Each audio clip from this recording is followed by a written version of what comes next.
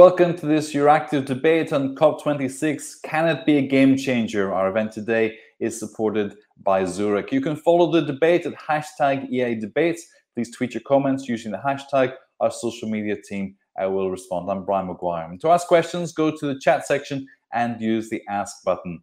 Billed as the world's best last chance to get runaway climate change under control, the COP26 summit takes place this November in Glasgow, Scotland. More than 190 world leaders will use the occasion to update their emission reduction plans following the 2015 Paris Agreement. The focus of the conference is set against four main goals: a step change in commitments to emissions reduction, strengthening adaptation to climate change impacts, getting finance flowing for climate action, and enhancing international collaboration. President Biden set the scene with the US returning to the Paris Agreement and plans for a transatlantic green technology alliance. And with the establishment of an EU-US high-level climate action group, a commitment to become carbon neutral by 2050 has been affirmed by the EU and the US, two of the biggest CO2 emitters after China. The European Commission also tabled a package of energy and climate laws in July, aimed at reaching the EU's 2030 goal of cutting emissions by 55% and putting it on track to hit net zero by 2050. So can COP26 be a game changer? Our panel today, distinguished, all of them, are to Philippe Tulkens. He's the head of the Climate and Planet Boundaries Unit, DG Research and Innovation at the European Commission.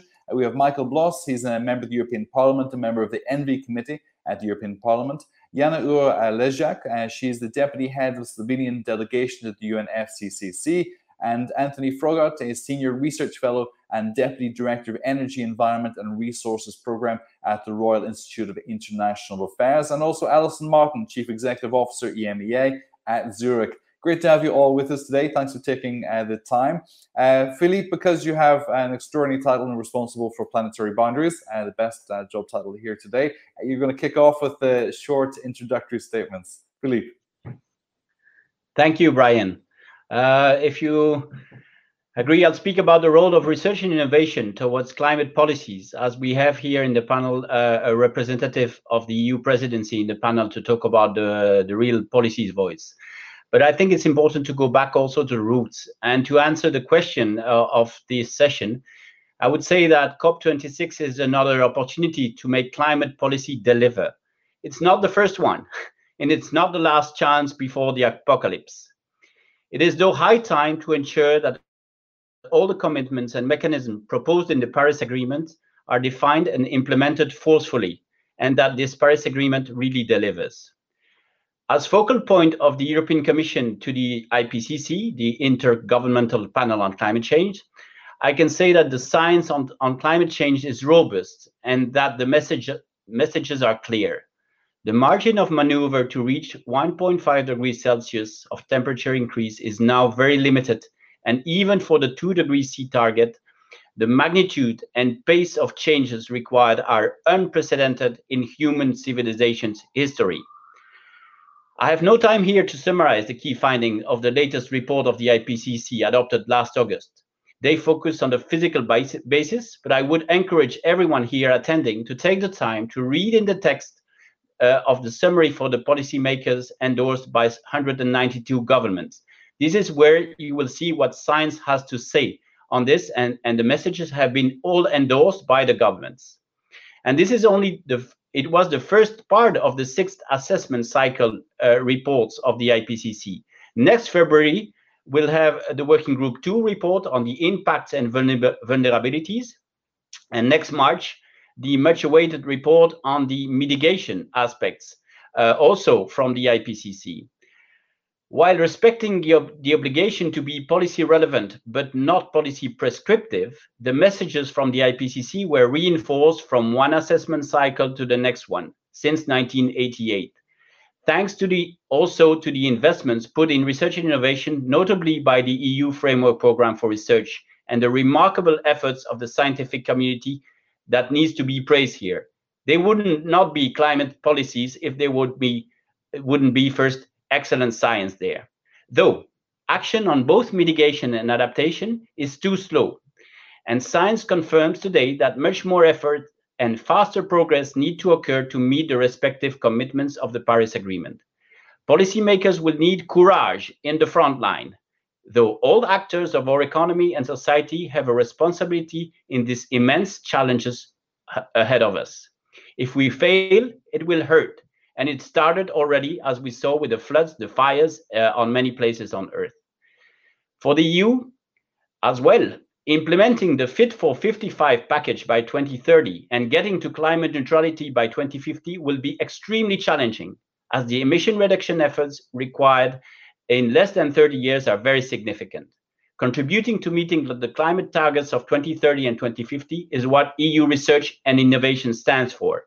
The program Horizon Europe dedicates 35% of its budget to climate-relevant activities, and all activities funded by the EU should respect the do no harm principles enshrined in the Green Deal. This is what the EU strives for. All components of society need to be mobilized to support this unprecedented challenge at EU and global levels. Looking forward to the debate. Philippe, thank you. Michael Bloss, over to you. Yeah, thanks a lot for the invitation and well, debating if the COP26 can be a game changer. It should be, and actually it should be the conference, 5 conferences after Paris, where the world comes together, and counting all of the ambition levels together, we should actually fulfill the Paris Agreement, staying well below 2 degrees and actually getting to 1.5 degrees. And this is unfortunately not happening. We are counting together, there's a global stocktake happening, and it goes to 2.7 degrees around that. So we are not there. Hopefully I can say we are not there yet, but as it was just mentioned now, the science is quite clear and we do not have time anymore. 1.5 degrees, that's what the UNFCCC report says, can be already reached in the year 2030. And if we really want to have a slight chance to go to 1.5 degrees, we need to be much faster. I believe in order for it to be a game changer, we need to have real climate leaders. And the European Union is saying that we are a climate leader.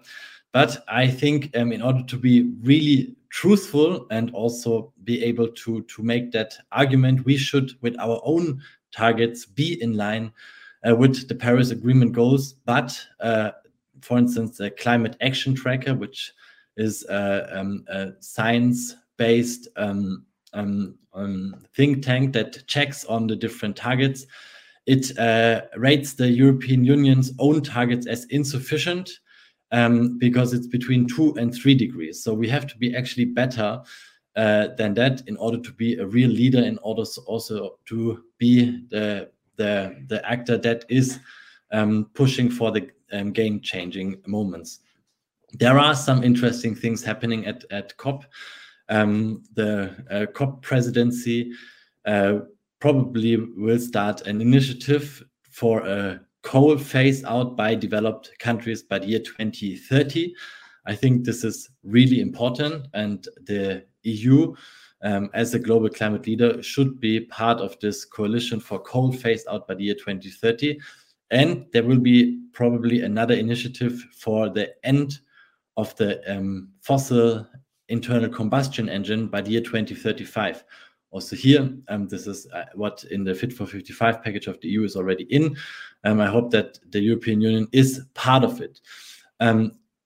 Another thing that we will be discussing, which could be a game changer in the opposite side, is the question of international carbon markets, Article 6. And the question, can CO2 reduction certificates be traded internationally, and what are the rules for it? And here we had this at the last conference in Madrid as well. Some countries are still pushing, for instance, for some things like double counting. And if we do not have very tight, strict rules on international carbon trading, then actually there is only CO2 emission reduction on paper, but not in real world. And if this happens, then the whole integrity of the Paris system will be undermined. So we should be really avoiding having something in Article 6 on international carbon trading that is then undermining the Paris Agreement. looking forward to this debate with you now and see whether this really can be a game changer or not. Michael, thank you so much. Jana, over to you. Thank you. Glad to be here. Thank you for inviting me. At the beginning, I would just like to underline that negotiations within UNFCCC are already in full swing. So for most negotiators, COP is just one of the events, the culmination of events, but work is already being done daily. So this is a perspective that probably should be taken into account when talking about the possible outcome of COP26. Additionally, COP26 in Glasgow will be definitely a game changer because it, for the first time in the history of climate negotiations, talks will be conducted in very special pandemic circumstances, which are still quite unpredictable, but they will definitely add to the negotiation swings, so to say. As for the substance, both Philippe and Michael already mentioned lots of, there is quite a lot on the table. Our planet is already in the midst of an unprecedented environmental crisis. IPCC report is very clear. We are running out of time, and I really hope that the changes will appear sooner than later. Thanks. Janet, thank you so much. Anthony, over to you. Thank you.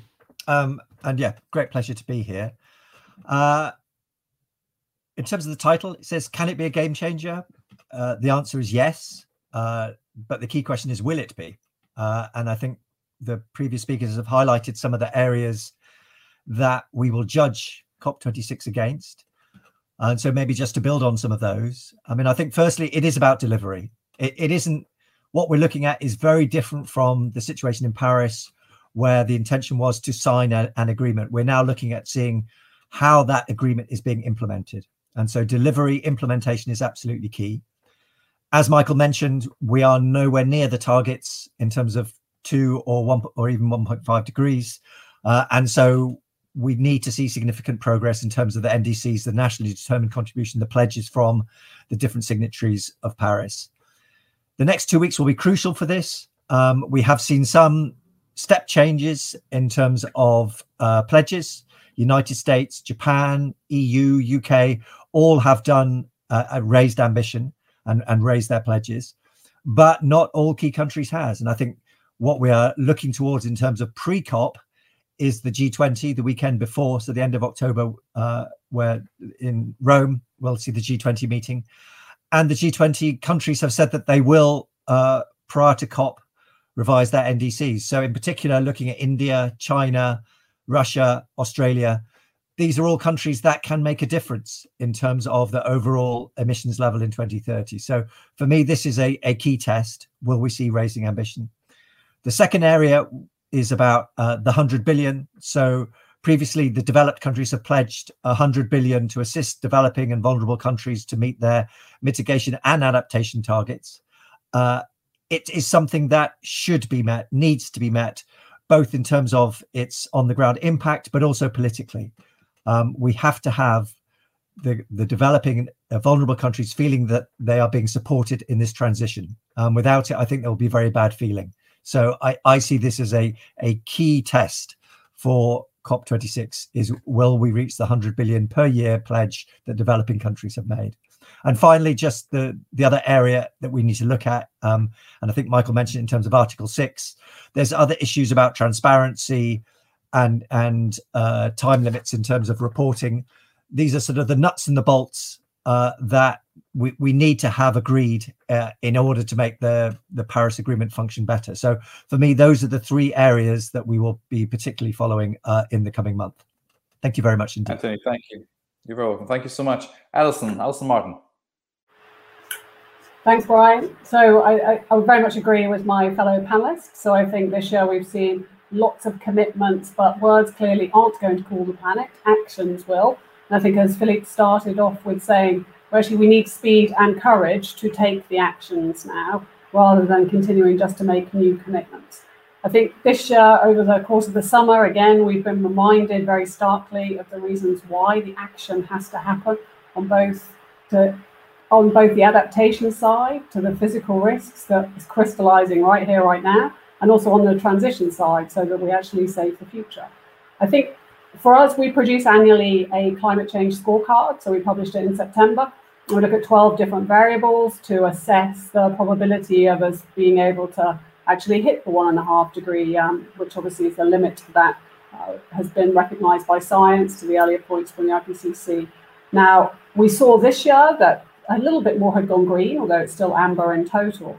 But that's very much a function of the pandemic. So things like renewable energy is a real positive, that we're seeing increasing amounts of renewable energy being put onto the grid systems. But fuel subsidies and the actual amounts of carbon being emitted, we're seeing already in 2021 the reduction and the reversal of many of the good positive steps that we saw last year. I think in terms of the carbon pricing variable, which is one of the key ones we look at, I could be optimistic and say we've seen some positive steps. So more than 20% now of carbon emissions are actually covered by some form of pricing scheme. However, it's simply not enough. In order for us to really meet the ambition of Paris, we need to break the link between greenhouse gas emissions and economic growth. And we clearly haven't done that yet. And we at Zurich believe one of the best ways of doing that is to continue to roll out carbon pricing type schemes, so that we have a true price on the externality of the production of emissions. And if it's implemented in an appropriate way, we can effectively make sure that the economics of market dynamics will enable us to deliver on the kinds of investment that we critically need, with the kind of transparency and consistent measurement that's going to enable us to be effective in this transition. Now, the question, I guess, was, can COP26 deliver this? I think my view at the moment is perhaps it can deliver on some of this, and I am a bit of an optimist, but I hope I'm not being too optimistic in that. I think perhaps is not the definition of optimism, Alison. So let's see how we get with this. Michael, let's bring back some of these remarks that you made, also Alison made, about carbon markets. And you mentioned about the climate action tracker, where the EU is between 2 and 3 degrees.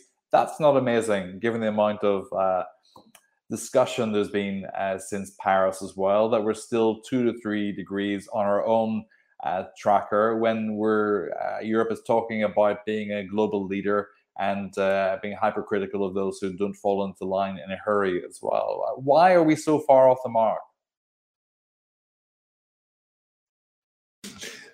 Well, because we decided so. We had a long debate around the climate law in last year. There we had different positions. Actually, the European Parliament had in majority a position to be really ambitious. We wanted to have a gross 60% reduction instead of the net 55% that was then voted by the council also. So there are a lot of also small things where we can actually really improve. For instance, now in the Fit for 55 package, we say that there should be no tax breaks anymore for kerosene. But the tax breaks will only end in the year 2032. So this could end. We are still giving free CO2 certificates for internal flights in the EU, because with the explanation, otherwise carbon leakage would happen. So they would fly outside of the European Union. So there's a lot of things where we can actually be really better than currently proposed. So this is something what in the next 2 years I hope will happen, that we will discuss this big legislative package and also improve it to be on track, at least for the 2 degrees. But yeah, we had a big chance to be really in line with science last year. And unfortunately, because of the political circumstances, there was no majority for being really in line with science and with Paris. Okay, Philippe, Is it fair to say Europe hasn't done its own homework in this, or is this just political reality that if we push too far too fast, we leave the public behind and we end up with populists who, even climate deniers, who will embrace this as a means to find their way into power and actually reverse what has been achieved in terms of climate policy? Why are we so far behind? Oh, this very political question, of course. I'll try to answer in a not too political way. We should also recall that the European Union, although big, is not the main emitter. This is not to put the blame on the others, certainly not. The fact that the US now returns into the game is a remarkable development. Also, the fact that they took a commitment to climate neutrality by 2050 is also remarkable. But nevertheless, I think we lost too much time in looking at what the others are doing, and perhaps we could have worked more on what we could achieve. Although we need to also recall that the European Union has been meeting its objectives since the beginning of climate policies. The 20% target was reached, and the EU can show that it delivers on its commitment, which is quite not sufficiently known in the population. In the population, we assume that commitments taken by politicians are never met. Some are, and they were met, and the economy of the EU was not wrecked. This is an important lesson, because I've been working on climate policies since quite a while, and the economic analysis of the file often was anticipating a high cost, in particular in the US, but also in the EU. And this did not materialize. And we have discovered that through innovation, actually, we can do much more at a lower price. And this is a message of hope for the future. We can do even more, and we can sustain a sound economy that is working efficiently towards sustainability. Thank you, Alison. The economic growth and greenhouse gas cycle. How do we break that chain? And 20% of carbon covered by pricing at the moment.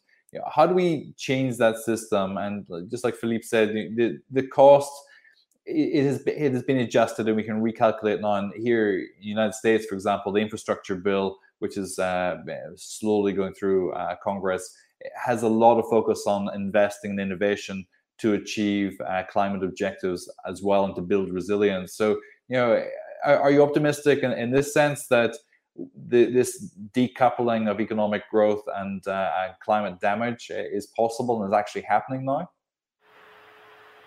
So I think there were two questions there. Is it possible? Absolutely, yes. Is it happening right now? Possibly not right now. I mean, I think we clearly see the amount of investments that is needed in order to support the transition. I mean, that has hugely, potentially massive benefits for all economies who choose to do it. So whether that is the US's infrastructure bill, whether that's the EU's new Green Deal or the Recovery Resolution Funds, I mean, all of this, these trillions of dollars that are going in to support the kinds of infrastructure that we will need in order to support transition, that supports growth, that supports jobs, prosperity. So that would make me optimistic that, and because I would align with that, the fact that this is something that business is calling for.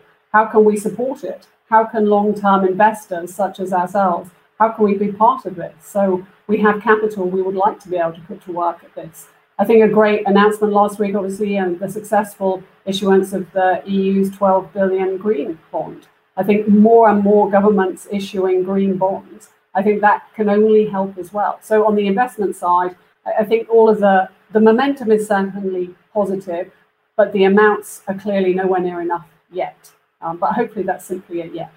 I think on the broader carbon pricing question, I think Philippe said it earlier, it's a very political topic, clearly. And I think unless the population are convinced appropriately with sufficient transparency around how this is going to impact on their wallets. So how can we make sure that we can redistribute the amounts so that it doesn't become a tax on those who are most vulnerable within communities? I think in principle, the economics of it works well, and it provides the right kind of market signals to enable the investment that we need into clean technology.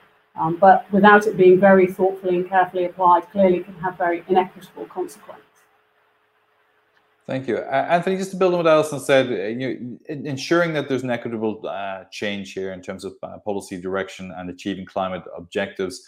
The infrastructure bill, for example, and the Green Deal, they're focused on innovation as part of this package as well, which is designed also to ensure job creation in the long term as well. But part of this is resilience. So it's not just about carbon reduction, but also mitigation of climate harm. So building infrastructure which can sustain floods and fire as well. So, do you see this rebalancing in terms of economic possibility as something which can really be achieved, not necessarily by focusing on just on carbon reduction, but focusing on innovation and investment as well? Anthony? Yeah, I mean, it's addressing climate change is a package, isn't it? We need to look at it by sector in terms of mitigation, but also then in terms of adaptation, building resilience within new infrastructure.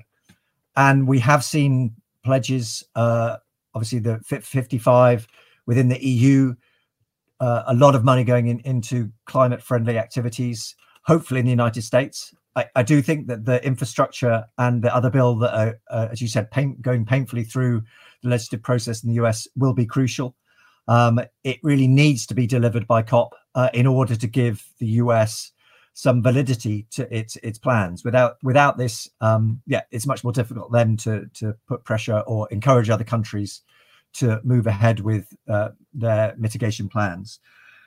If I could add a couple of things. One is in terms of what was said, the importance of redistribution. We know that the carbon price is an important vehicle for highlighting the environmental externalities associated with the use of fossil fuels. We know that there are huge differences in the carbon price. For example, in the EU, it's around 60 euros a ton.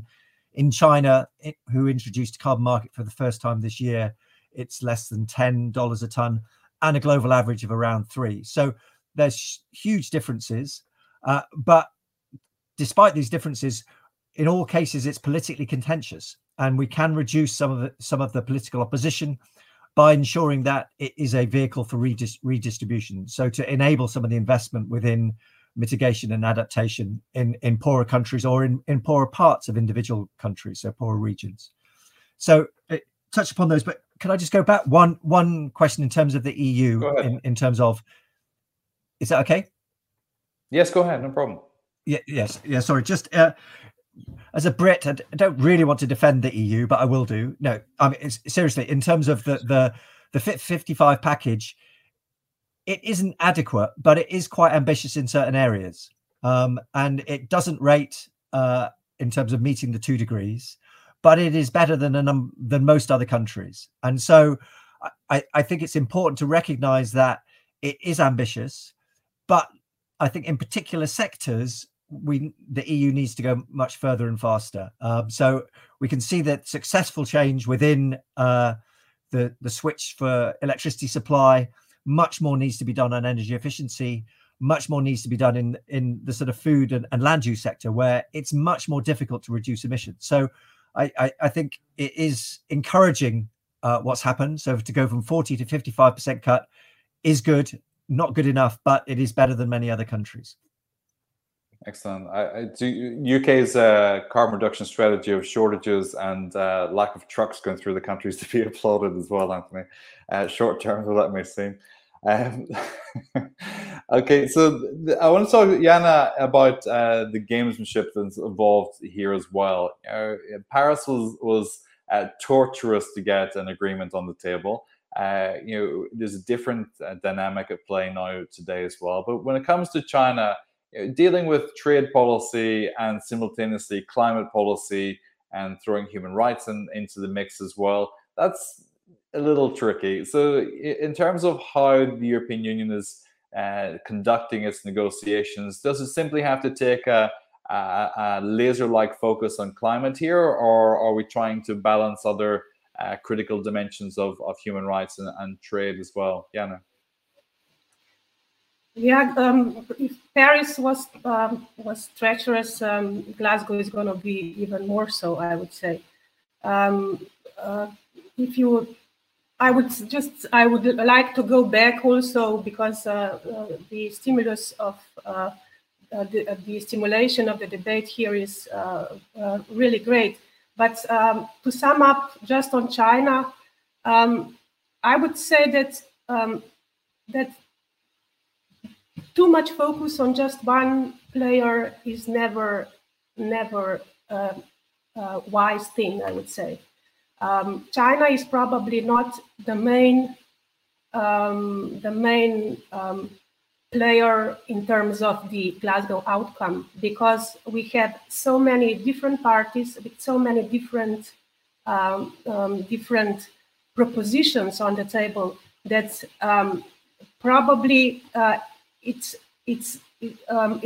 best to have a very quiet diplomacy, respecting different measurements which are used in China's economy and during negotiation process.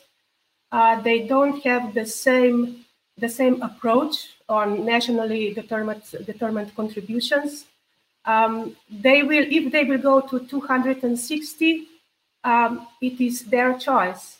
But we can probably do most if we sit with them as often as we can and try to just to pair our methodologies and our different ways of thinking.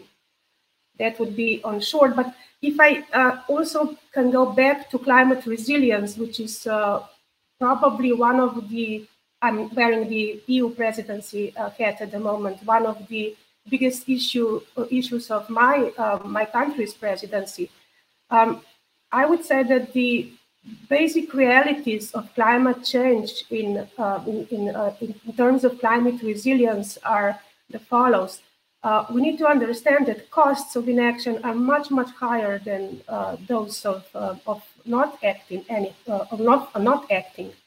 And there are many different ways and options of adaptations, from incremental to transformative, transfer of activities, managed retreat, etc. And we need to basically ensure that the options used are no regrets measures, such as you mentioned, investing in green infrastructure. Excellent. I like that phrase, no regrets measures. It seems to me that in terms of political communication, there should be much more discussion about that and much less about increasing taxes on carbon, which automatically translates into my car is going to be more expensive to run.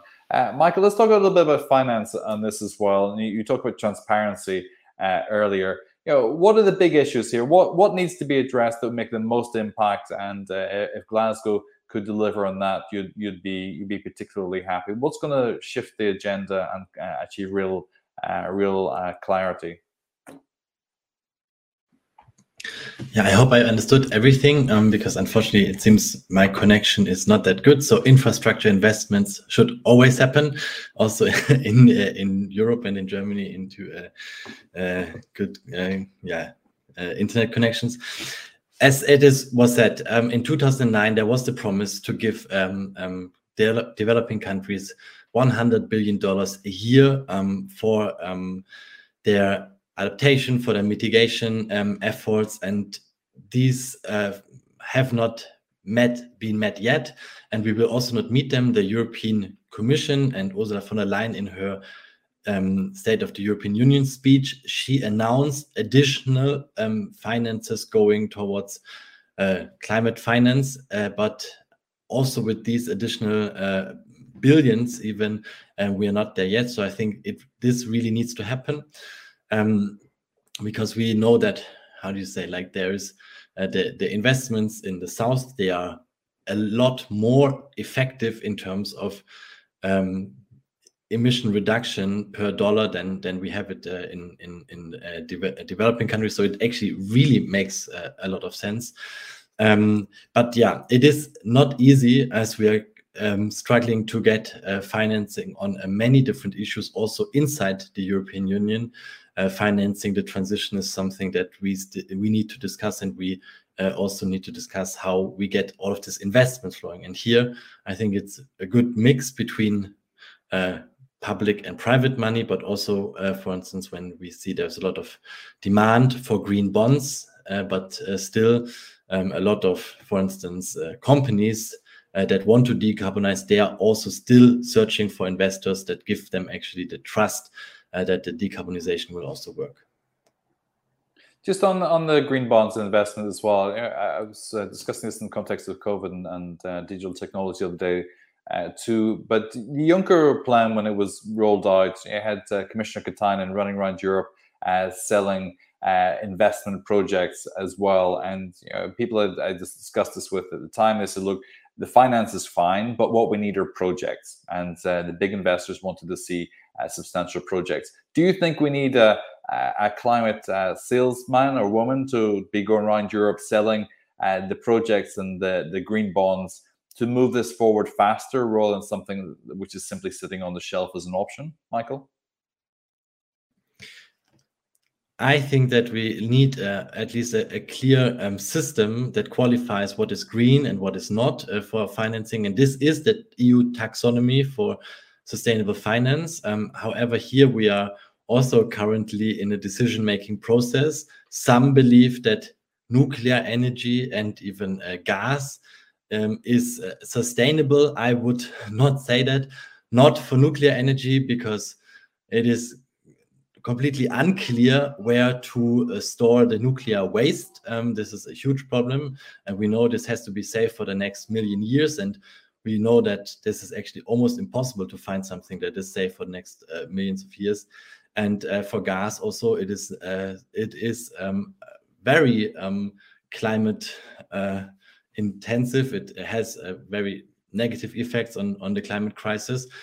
Counting not only the emission when burning, but also counting the methane emissions of the transport. So yeah, the EU taxonomy could be, I think, a great game changer, but it really needs to be done well. Thank you. Philippe, in the same kind of direction, in terms of the investment, do we need to up our game when it comes to selling the financial opportunities here, the business opportunities of investing in climate-worthy projects and having them financed through green bonds and other projects like this, other structures like this, Philippe? Yeah, what I see is that the business is ready to move, and they are very efficient when they are pushed to move. We even see that now with the increase of the energy prices. Part is due to a shortage of some fossil fuels because they disinvested some of the energy companies in fossil fuel, and then there is a lack of supply. There are many reasons, but it shows that business is able to react fast, even before the legislations are adopted, only on the signals, the policy signals. And therefore, yes, we need to find a way to deploy faster. I don't know if you're aware, but the research program of the EU, Horizon, can fund to a certain level of application, which is called the technology readiness level. I don't want to get technical here, but there's no deployment program. So this means that all this research is funded by the public entities, and then it's left to the uptake by society, business, and others. And this is where we lose a lot of time. It's well known, this issue of the Death Valley in Europe. And it's unfortunate because we have no time for the transition. We need to also redefine the role of the public sector in there to bring these solutions that are there, that have been developed through research and innovation faster to the ground. And we are trying to do that through what is called the missions of Horizon Europe. I don't know if you heard about this, but then I can make a little bit of publicity for it. This was adopted by the Commission on the 29th of September. And the missions are about that. It's about bringing adaptation to climate change on place-based activities in some areas in Europe where there are some critical needs. It's about having 100 climate-neutral cities, protecting the oceans, and so on. There are 5 missions, and 4 are called the Green Deal missions. And this is a vehicle to try to go faster to the deployment phase through the usage of different funding instruments, be it public instruments and private instruments. And the instruments have a lot to do in there. They can help us very much. Two commercial pitches in there. Thank you, Philippe. Excellent. And Anthony, when you look at this landscape as described by Philippe, there's a lot there on the table which can be done. And we're talking about COP26 and Glasgow and the big policy dimensions. But if businesses as ready as Philippe says, it's not really down to the policymakers in large part. It's simply a matter of the actionable business models. Do you see it that way? Is there enough on the table to get this done to achieve our climate objectives if business is more engaged and the finance is more easily available? It's always a combination, isn't it? I mean, the scale of the increase in investment is just extraordinary.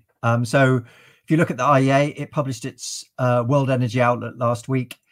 Basically, we need to increase the investment in low carbon technologies threefold this decade. So the market is gradually increasing, but it's not going fast enough. If you look at Bloomberg New Energy Finance in terms of their annual review of investment over the last 4 or 5 years, static to slightly increasing to around roughly it's around $300 billion per year of investment in low carbon technologies in the energy sector. So yeah, we're seeing some change. It's not fast enough. So I think business recognizes it needs to move faster, but it probably needs some more nudging and pulling and pushing from government policy. And so it's creating that policy framework that gives the investors the confidence that the direction that they're going is secure. And I think there's probably a number of areas that you could do that. People are always looking at it. We've touched upon carbon pricing. There's, of course, subsidies for fossil fuels. If we accelerate the removal of those, then that creates or removes some of the disincentive to invest in alternatives. And then there's also, in different countries, there's sort of non-fiscal barriers to the deployment of different technologies. And I think they are particularly relevant, for example, on energy efficiency. It's not an economic question. It's about changing the rules to enable and encourage greater energy efficiency that will be crucial. So, yeah, in summary, the private sector is... Sorry, go on. No, go ahead. So, close. Finish what you're saying. No, I mean, it's clear that in and around COP, we're seeing the private sector saying we are willing to act. There is investment. There is technologies, but it's not being deployed at sufficient scale. So yeah, governments have a role to enable that to speed up.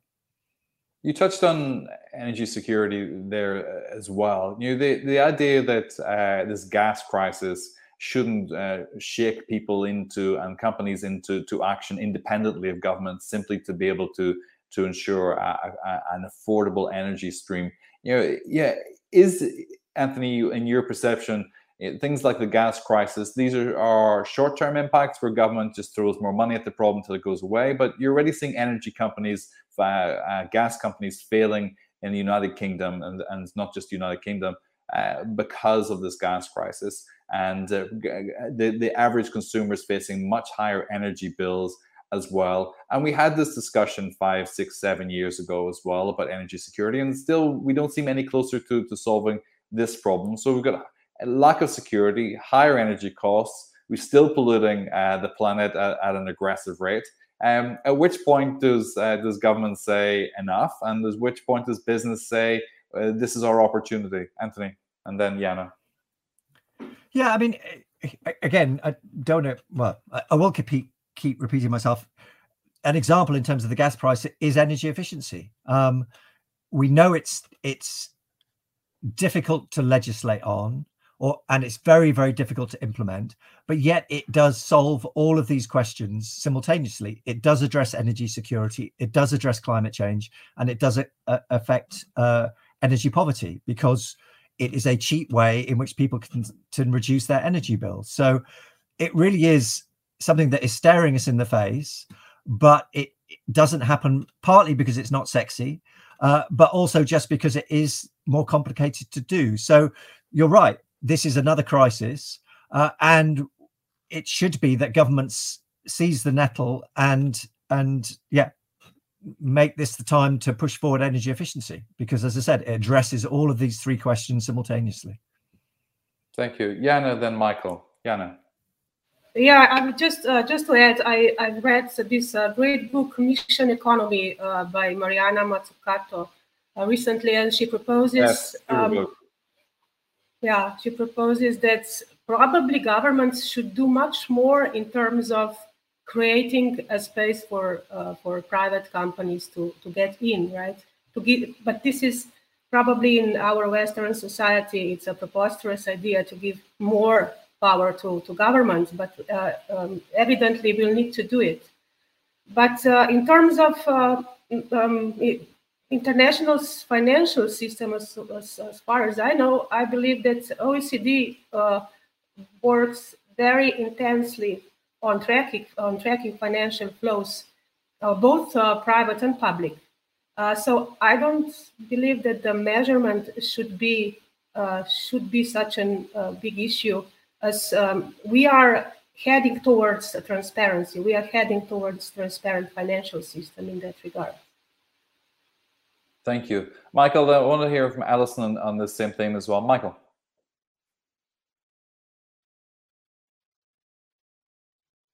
Can you hear? Well, did you say Alison first or me? No, you first, Michael.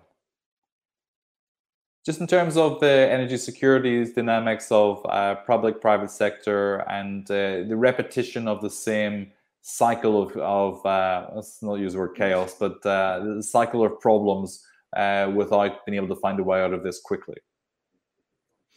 I think what also was said by the Commission is very true. If we would have started the Green Deal much earlier, we would not have these problems now, because the problems come from high gas prices, also from a global high demand on gas and a shortage actually. And we know that this will actually stay like this. So the measures to really get independent from fossil fuels, they have to be taken now. Unfortunately, they are only in a mid-term effectiveness. So the question is what we do immediately to help people in energy poverty to still be able to heat their homes in winter. I think there's a lot of important things being put on the table.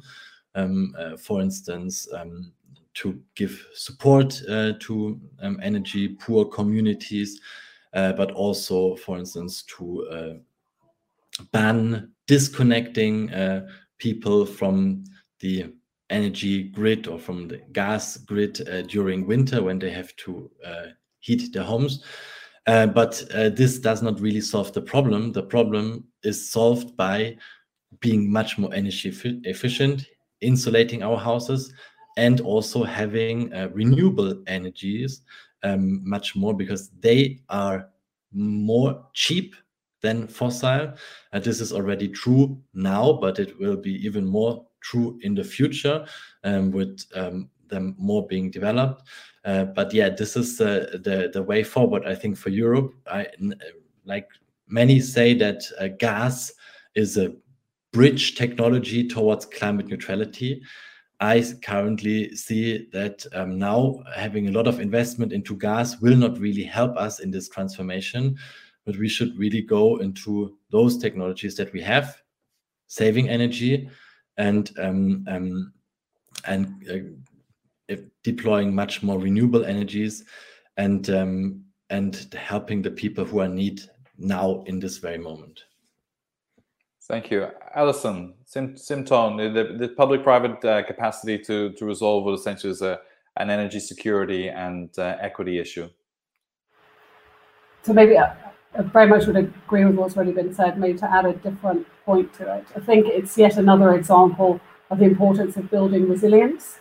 And in order to do that, you need to actually have a forward-looking plan, understanding what the risks are that you face, whether that's as government, as business, or even as individuals.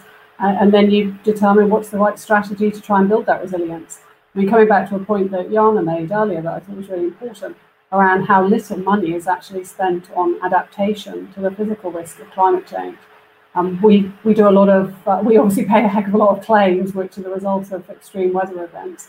And we do a lot of research looking into okay, well, what caused these? What could have been done differently? What are the lessons we've learned through our post-event review capability studies, which we do with third parties, NGOs, academia.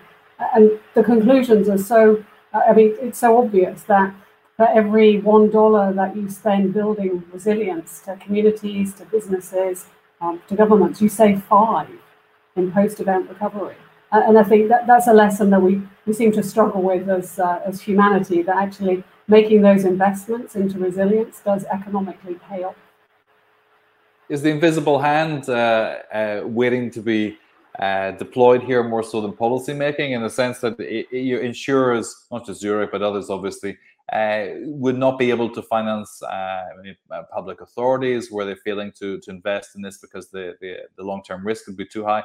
How does that dynamic play in terms of finance and insurance? Is this kind of market mover dynamic something which is underplayed at the moment, or something which still has a lot of potential to really force people to take climate change seriously?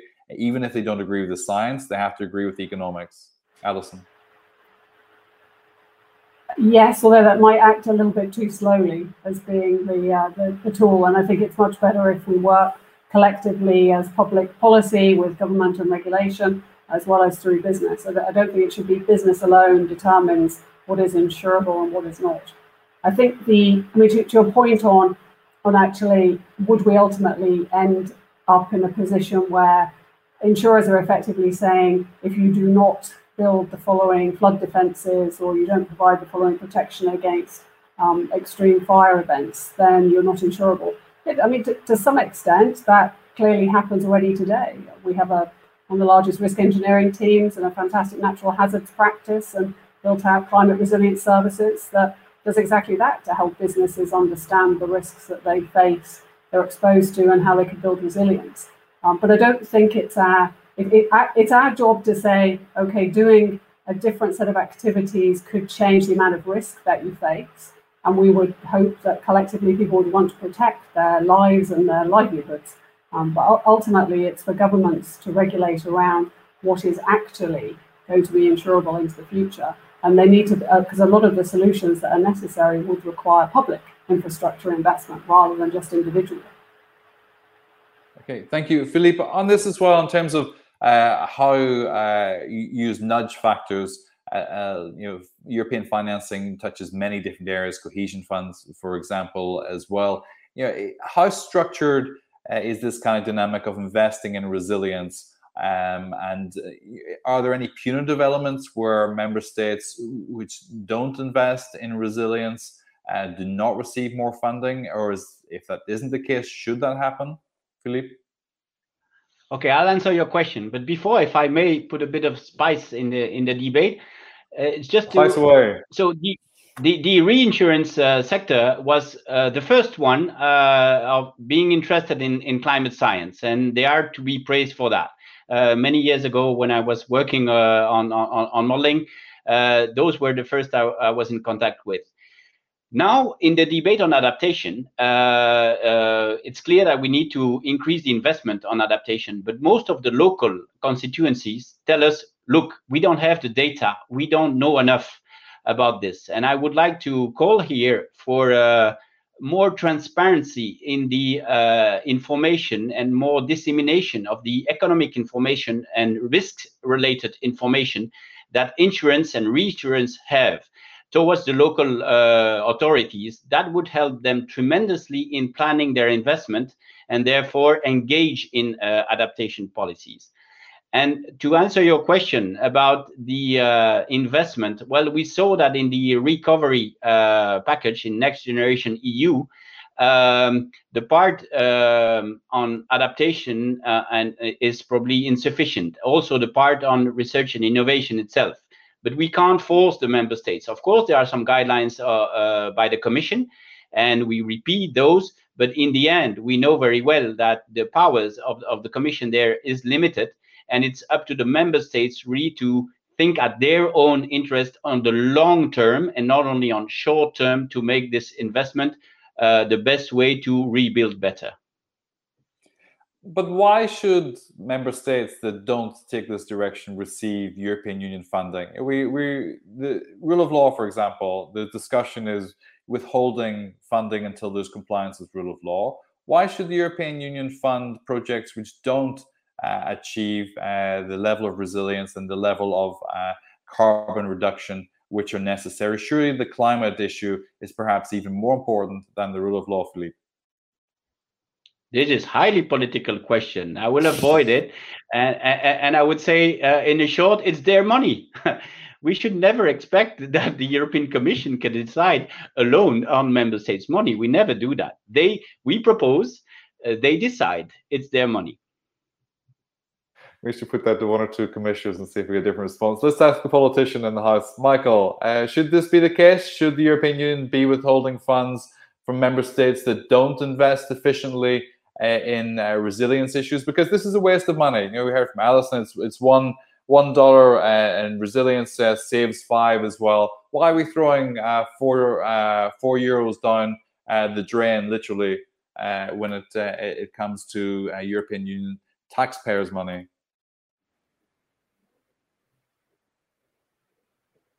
Michael. I think we're having some tech issues here. Just give a second. Can you unmute Michael? There we go. Sorry, I didn't understand your question. Okay, so basically, why should the European Union give money to member states that fail to invest in resilience? When we heard from Alison that €1 invested in resilience and adaptation will save €5 and achieve the help achieve the climate objectives. We do this with the rule of law; it's already on the table. We do this with other dimensions as well. Is this something? Is this stick required as well as the carrot to ensure that there's climate compliance?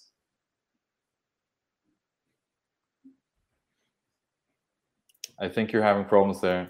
Okay. I mean, it would be best for you to connect to the next person. I just try to reload and go ahead, do that. We'll come back to you in just a moment, and the technical team will give you some assistance there.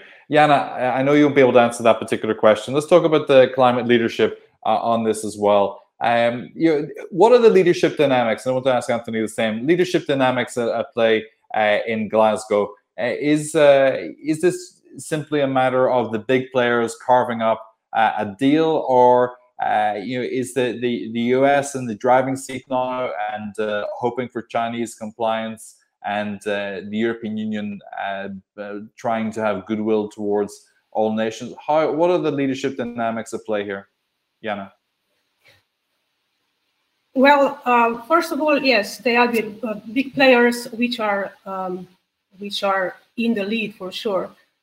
It was mentioned that G20 will have in Rome just before COP26 a summit, and I believe that lots of negotiation tracks will be covered in Rome already. Probably wording on some issues will probably be defined. I don't know about commitments. This is still a big question mark, but definitely yes. As probably you've heard that UK presidency is pressing very hard on G20, and that's they are probably the ones who are in the lead. But at the same time, we should not forget that climate negotiations are mostly about developed and developing countries' relations, which are in a sense very fragile. They can be ultimately breakable sometimes. So this is the general context that at least I can see it.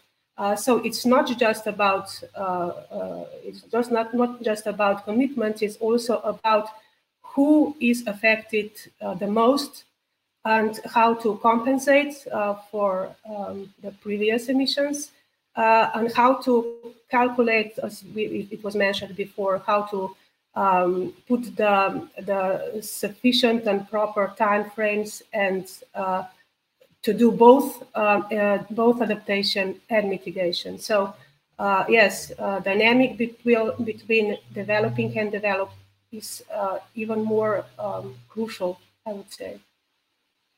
Thank you. Anthony, the same question on leadership. Jean-Claude Juncker was asked about some elements of I think it was the Eurozone at the time. And he said, we know what we need to do, but we won't be able to do it with the electorate. And is this the same case with the leadership here for Glasgow? Is that politicians know what needs to be done, but the courage to bring that home to the electorate, regardless of which nation it is, may be lacking. Where's the leadership going to come from? What do you think the dynamics are at play? I mean, I agree with Jana in terms of its, as mentioned, the G20, the dynamic between the developing and the developed world. I think we'll see leadership in multiple forms because, as we've talked through, it's not. This is a COP about implementation. So implementation is on some level on the national government responsibility, but it is also for non-state actors. So and the way in which the COP calendar over the 2 weeks is set up, we have on the Monday and Tuesday the heads of state, and then we have specific sector days. So, for example, we'll have energy, we'll have environment, nature, there's finance, etc. So on each of those, I would anticipate that there will be announcements of multilateral initiatives to achieve more rapid mitigation or adaptation within those particular sectors. So in some ways, on each of those days, we will have different leadership. And the intention is that these will add up to a greater package of adaptation and mitigation measures over and above the NDCs and the 100 billion that has been talked about. So yeah, there is multiple degrees of leadership. It's also, of course, as you mentioned, the public. Is it that they're scared to bring back something to the public? I don't think so. I think it is a recognition to some degree of the enormous challenge that we're facing. When we're talking about decarbonizing the global economy within 30 years, this is a transformation that we haven't seen before. So it is daunting for many politicians. But I think the public is there. And I think opinion poll after opinion poll says that they're looking for governments and industry to move further and faster on climate change. So I really do hope that the leaders that are in Glasgow don't use the excuse that the public doesn't want to move on this issue as a reason for not getting more ambitious. Alison, how do you see this as well? Coming from the commercial side, you think the leadership dynamics, as it's just been described by Jan and Anthony, are there? Or do you think there's still more goodwill from the public on this than perhaps is understood? How do you read it? I should try and avoid political questions, I think. We measure, one of the things we put in our scorecard is public sentiment, and we still have that as amber. Because whilst there are plenty in the public who are very, very vocal about the need for transition to be very rapid, there are unfortunately still plenty who that doesn't seem to be the case. So I'm not sure I could say definitively the public are behind taking fast action. I think our corporates, I think many in the corporate sector now are coming out very vocally with, importantly, not just commitments, but concrete actions and the plan can be tracked against. And I think one of the things that we would call for is for all industries to be under similar kind of disclosure standards. So we have very level playing fields. If we all agree to science-based taxonomies and approaches that we can all measure within industry. Obviously, the Net Zero Asset Owners Alliance was convened by the UN, it would be 18 months ago now, and came up with methodology which all of its members have now set and committed to target reduction against that by 25. We're one of the founding members of the Net Zero Insurance Alliance to do the same thing for the insurance underwriting. I think, and obviously it's not just with the assets insurers, as each industry group agrees a method by which it wants to be held to account. It wants to provide a transparency so that our investors, our customers, our employees, all of the people who we work with can make a choice. transparently around who they do business with, who they choose to work for, and who they're a customer of, based on what we're committing to do, but more importantly, the tracking of progress against those commitments that we've made. Because I think it's action now, not words. Excellent, thank you, Michael. Let's see if we can hear you and you can hear us this time as well. You're reconnected. There's a couple of questions. I'll give these questions to Michael to start with. We don't have a lot of time left. Mantis asked, why is the adaptation of the food sector to climate change, why has that disappeared from the COP26 goals? I'm not sure it has, but maybe there's less emphasis on it. You want to take that one first, Michael? So is there not enough emphasis on food sector this time around?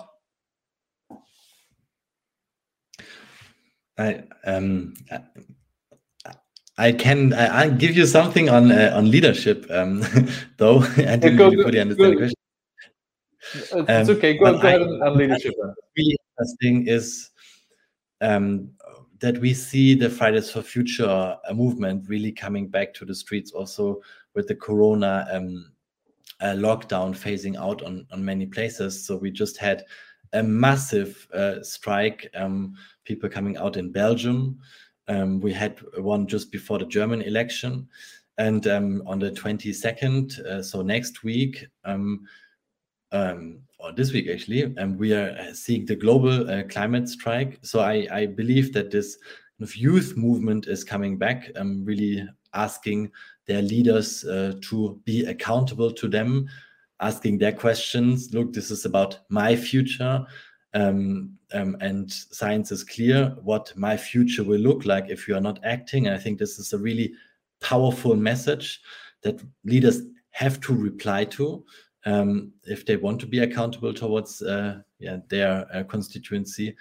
And I'm looking forward to have this this strong messaging from the public back in the debate. And I believe that the initiatives in the direction of phasing out coal by the year 2030 and phasing out the combustion engine, this is also really important. And it's nice and it's good that there are these initiatives, but I hope really that, the leaders will then come out and be bold, as it was said in the beginning, to really make these important steps and commit then to, for instance, phasing out coal. Phasing out coal would be really this, low-hanging fruit that would save us a lot of problems if we are early out of coal, because this is still the biggest CO2 emitter, and it would give us actually some time in areas where it's more difficult to reduce emissions. So I hope that this combination will actually create a situation where we can be one step more towards really fulfilling the Paris Agreement after the COP26 than we were before. Thank you, Michael. We're pretty close in time, and I want to get to some closing statements in just a few minutes, but I want to talk really briefly about technology. Is technology the answer? And if I can just run through the panel and ask each of you very quickly what you think of this as well. All the policy dynamics have touched on this. I'm sure you're going to say technology, yes, is part of the answer. But do you see big moments? For example, hydrogen is just one example of how that can be deployed. The technology from 5G and smart cities and automation, things like this as well. Is technology a bigger part of this equation than we're currently describing? Philippe? We need to be very careful with the excessive hopes on technology only. It's clear that behavior has a big role to play, and change of organization of the society itself. Technology is part of the solution, that's obvious, but it's actually probably a smaller part that we think of. And the COVID crisis has shown also what can be achieved through technology, what can be also achieved through behavior changes. But there's a lot to do on urbanism and other activities, the way we build, we rebuild, the recycling of materials in the construction sector. Those are in every area of society. And we have not talked about the reform of agriculture because it's a very sensitive topic, but this is also an area where there's a lot of potential. And it's not necessarily technology there. For instance, we are promoting quite a lot in the EU nature-based solutions. Those have no technology, but those are solutions that are economically feasible and deliver results on climate, on biodiversity, in resilience in general. So yes. Thank you. Just a quick answers from a few others. Jana nodding enthusiastically there. Alison, technology, should this be a bigger part of the discussion than currently is the case?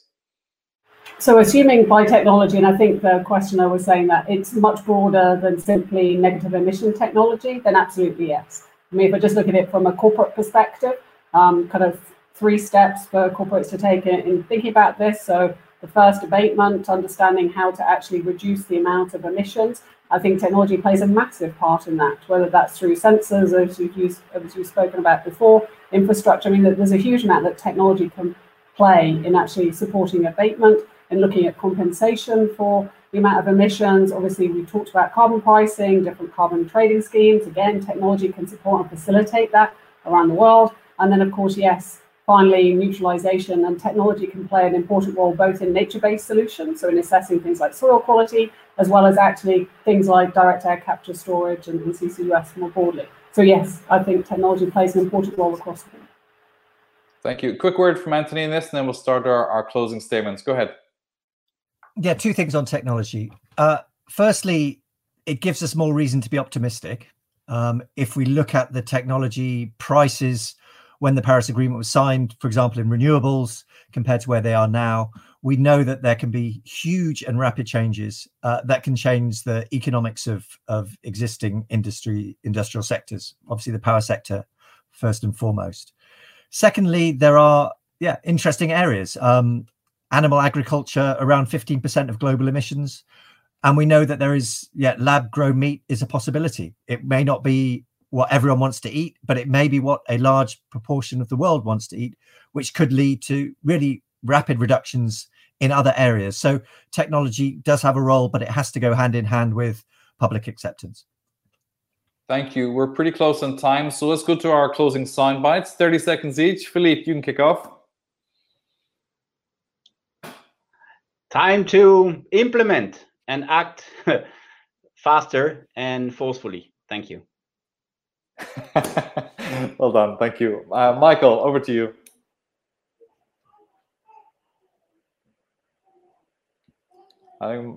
Yes, go ahead. You can hear us now, Michael. Yeah, go. Okay.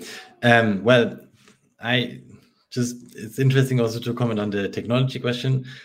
A lot of technologies, they are already here. So we do not need to invent something new, but we can actually use the technologies at hand, renewables, for instance, energy efficiency. And I think it's also that a lot of citizens are already ready to change and they demand change. It's quite interesting to see also what even big companies ask for in terms of change. So the question is really, the game changer is politics, the political sphere, fast enough to do the developments that have already happened within the society and within technology. And I hope that we will be, but let's see. I think we are more smart after Glasgow. Thank you. Jana. Very short. Besides both commitments, I believe that we need to have courage to listen to all negotiation parties. Besides on technologies and on technology side, besides artificial intelligence, we need emotional intelligence as well. Excellent. Thank you, Anthony. Yeah, I think the UK presidency has an objective, or maybe it's not, an unofficial objective is keeping 1.5 degrees alive. And I think that really, we need to keep that in mind in terms of, we may not make the pledges add up to 1.5 degrees, but if they don't, we need to have a mechanism to ensure that that can happen on the short term. So that may mean coming back with revised NDCs within a couple of years. That may be other means of verification, that may be other ways to accelerate technology transfer, etc. But that's the overall objective, that we come out of Glasgow with a pathway to keeping 1.5 degrees alive. Staying alive. Maybe the team can play us out with that at the end as well. Alison, last word to you. So thank you. So I think maybe I should be more optimistic, because I think we've heard through this great discussion, there's plenty of reasons to be optimistic that with governments, with corporates, with individuals acting together with sufficient speed and courage, back to Philippe's point, I think we can make this the decade of action. And with all the technological advances, as Michael said, already exists today. We have the tools in our hands. And if all it's going to take is courage, then we should be optimistic we can make this work. Thank you so much to Philippe, Michael, Jana, Anthony, and Alison for excellent contributions today. Thank you to our audience for taking time to be with us also. And to Tamara, Zoran, and Malta, and the social media team at Euractiv. You don't see them, but they make everything work behind the scenes for us as well. And thanks to Zurich for supporting the discussion. Much more to come on this topic in the coming weeks. I wish you a good day wherever you are. I'm Brian McGuire.